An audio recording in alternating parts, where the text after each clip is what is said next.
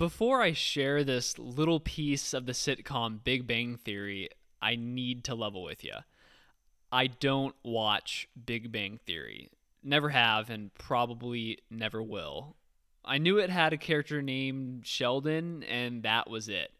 I definitely just went nosing around the internet until I found a piece of pop culture that confirmed my already deeply held suspicions about America's relationship with lamb. I'm guilty.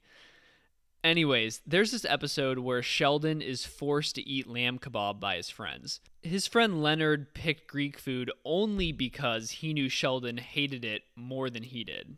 Painfully, Sheldon forces the first piece of meat in his mouth. And as he chews, he tries to mitigate his urge to totally just projectile vomit everywhere by thinking of all the other wonderful things the Greeks gave us, like democracy and science. But in the end, he just can't handle it. He spits out the lamb kebab and exclaims, "And they gave us little charred cubes of meat that taste like sweat!" Alas, we have arrived. Americans don't like eating lamb. But I don't know why. Lamb is considered an exotic meat in America, and Americans ate on average less than 1 pound of it all year in 2018. That number isn't expected to rise anytime soon. Compare that to beef, which the average American ate between 50 and 60 pounds of last year. That number is only expected to go up. Weirdly enough, these two numbers don't tell the full story.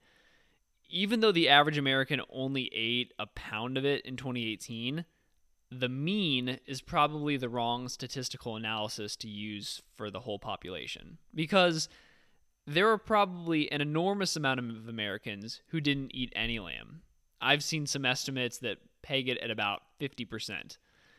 Lamb mostly gets eaten by ethnic populations like Greek and Middle Eastern, and the populations who do eat lamb probably eat on average a lot more than a single pound per year per person. But if you spread that number over 325 million people, the number gets quite small, like 1 single pound small. I can't ever remember eating lamb in my house growing up. It wasn't a meat my mom was familiar with, so she avoided cooking with it. And ditto for my grandma. The only experiences I ever had with lamb was with a Greek restaurant nearby my house. I'd have a hero every time I went, and my dad would avoid me for hours afterwards due to my tzatziki breath. Not too long ago, though, Americans used to eat lamb all the time. As late as the 1960s, the average Joe would eat around 5 pounds of it a year. That's nuts. During the 1940s, we had between 40 to 50 million sheep living in the U.S., and now in 2019, we have around 5 million. I mean, that's 10%. Some historians think that returning vets from World War II helped end this dietary staple of ours. Between the canned mutton that reminded soldiers of nights spent in cramped foxholes lounging in the mud, and the government's decision after the end of the war to no longer use wool to make uniforms, sheep really lost favor in the eyes of the public. But still, lamb has endured at least as an Easter tradition for some. A lamb roast eaten during Easter possibly originated with one of the popes a millennia ago, but we can't say for sure. Today, in 2019, in America, that is sometimes the only experience the average person will have with lamb all year long. I think it's high time that changed. We raise grass-fed lamb on our farms, and it's probably my favorite meat. I think a well-cooked lamb burger puts a beef burger to shame any day. The taste is mild but luxurious, much more so than beef. It doesn't take many spices to make lamb truly amazing. Start with rosemary and thyme, and you can't go wrong. If you can find them, I'd be the first to recommend trying some lamb bone broth. You see, lamb bones are probably the most nutrient-rich of all animal bones. They're nutrient-rich because sheep have a very distinct diet from most other farm animals. If you've ever had the chance to work on a farm, you'd see that chickens eat grasshoppers and cows eat clover, but sheep eat weeds. And rather than use a bunch of herbicides and diesel fuel to run a tractor for cutting the weeds down on our farm, we just let the sheep loose. We have around 1,000 of them right now, and believe me when I tell you, they get work done. They'll diss the prettiest clover grass you've ever seen and nom those weeds until there's just a spindly little stalk left over. Sheep are attracted to plants with deep taproots, and these weeds are more nutrient dense than the grass that cows eat. When you have a longer root system, you can absorb soil nutrients from multiple soil sublayers, and all these nutrients work their way into a sheep's bones. We have these thorn trees on our farm which help to naturally fix nitrogen into the soil, and they're a pain, like, just being honest with you. They're not a fun tree to work around on the farm all day long. They have really, really deep roots, though. And while they cause no end of frustration to me, just snagging my clothing when I try to walk near them, our sheep love them. They eat those leaves like they're candy. So if you're feeling sick or your bones ache, I'd actually tell you to go for chicken feet. Lots of really good collagen there.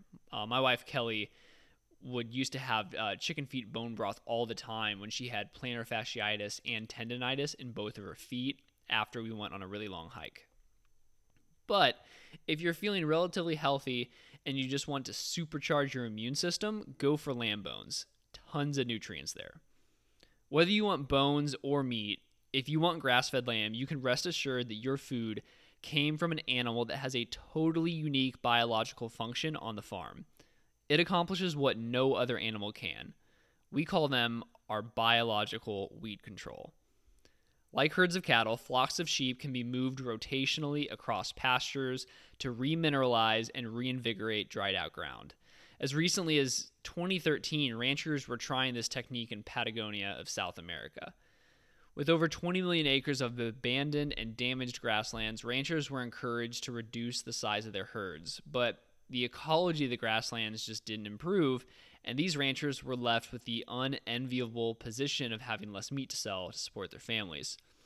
But some ranchers like Borelli and Ricardo Fenton saw very positive results from restoratively managing their 65,000-acre farm with sheep in 2013. According to them, they saw more biodiversity in a single year with many sheep than 10 years with fewer sheep. They also started to see rare plants cover ground that hadn't been there for 30 years. And granted, I'll be honest, this is just anecdotal evidence. I would love to see a more broader scientific study on this. I'd love to see more broad scientific studies on the entire concept of restorative management. But for now, we'll have to content ourselves with some anecdotal reports. Sheep don't have to be destructive to the environment. They can be used to heal otherwise broken land, and I've seen them do this on our farm. Our farm, before we put our sheep on it, was totally dried out. The grass had grown, had gone to seed, and gotten so heavy it just fell over. And after we took our sheep through it and they cleaned it up, the next season, it actually looked like healthy pasture.